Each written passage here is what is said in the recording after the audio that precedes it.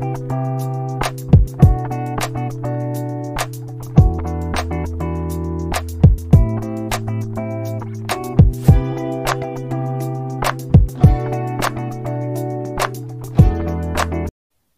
to Living with Disability, Episode 38, Understanding Epilepsy, Part 2. I'll finish my discussion on understanding epilepsy.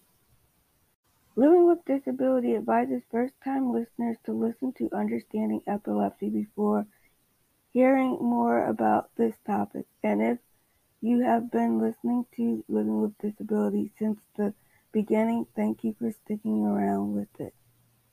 What is the cause of epilepsy? According to the Mayo Clinic, some patients' epilepsy is unknown, and in other patients, epilepsy is detected by many factors as well as 1. A genetic component. Some forms of epilepsy runs in families and are classified by the sort of seizures you have or the area of the brain that is affected.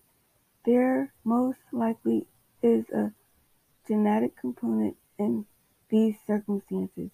Analyzers have connected some form of epilepsy to particular genes, but for the majority of people, genes account for only a portion of the disease causes. A person's susceptibility to seizure-inducing environmental factors may be increased by specific genes. 2. Head trauma. Epilepsy can be brought on by a vehicle accident or another traumatic injury. 3. Brain deformity.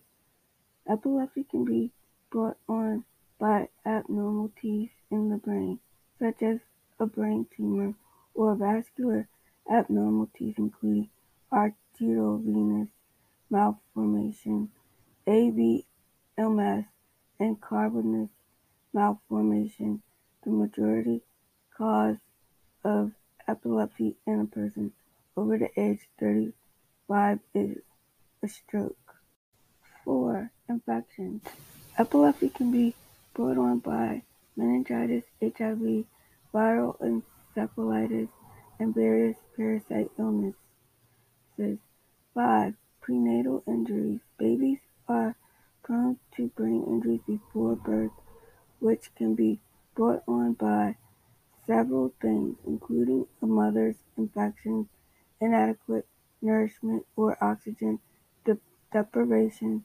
Epilepsy or cerebral palsy may be the result of this brain injury. 6. Developmental disorders. Developmental diseases like autism and epilepsy can sometimes coexist. Drawbacks. On rare occasions, having a seizure might result in harmful situations for you or other people. 1. Falling. You risk breaking a bone or hurting your head if you fall while having a seizure. 2. Drowning. Due to the risk of having a seizure in the water, if you have epilepsy, you are 13 to 19 times more likely than the general population to drown while swimming or taking a bath. 3. Automobile accidents. A seizure that results in a loss of awareness or control can be hazardous whether you're operating machinery or driving a car. Many states place restrictions on a driver's capability to control seizures and impose a maximum amount of time that a motorist must be seizure-free before being allowed to drive, ranging from months to a year.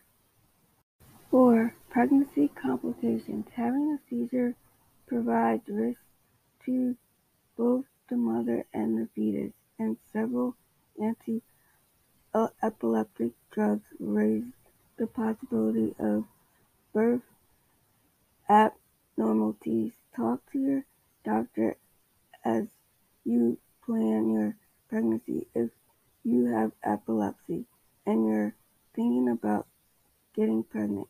Most epileptic women can conceive and deliver healthy infants. Throughout your pregnancy, you'll need to be closely watched and your medication could need to be changed. You must plan your pregnancy in conjunction with your doctor. 5. Emotional health issues. Psychological issues including depression, anxiety, and suicidal thoughts and actions are more prevalent in people with epilepsy, even though with epilepsy that is well controlled are more vulnerable to complications due to both the disorder itself and drug side effects. Other epilepsy-related life-threatening consequences are rare but some things like 1. Epilepticus status. This condition develops if you experience frequently repeated seizures without regaining consciousness in between them, or if you are in a continuous state of seizures activity for longer than 5 minutes. Status epilepticus patients are more likely to pass away and suffer lasting brain damage. 2. Sudden unexpected death in epilepsy. SUDEP. Another tiny risk associated with epilepsy is a sudden unexpected death, although the cause is uncertain. Some studies suggest it might be caused by respiratory or heart problems. SUDEP risk may be increased in individuals who experience frequent tonic-clonic seizures or whose seizures were not under the control of medicine. About 1% of epileptic passes away from SUDEP. Overall, it most frequently affects people with severe epilepsy who don't react to the medication. Let's have a one-on-one discussion about dealing with epilepsy. If you have a disability, let's talk about this on the Living with Disability online talk show and connect. Make an appointment with Katrina Smith, the host. Thank you for listening to today's topic, Living with Disability podcast, which is about raising awareness. Every Friday, a new episode is released.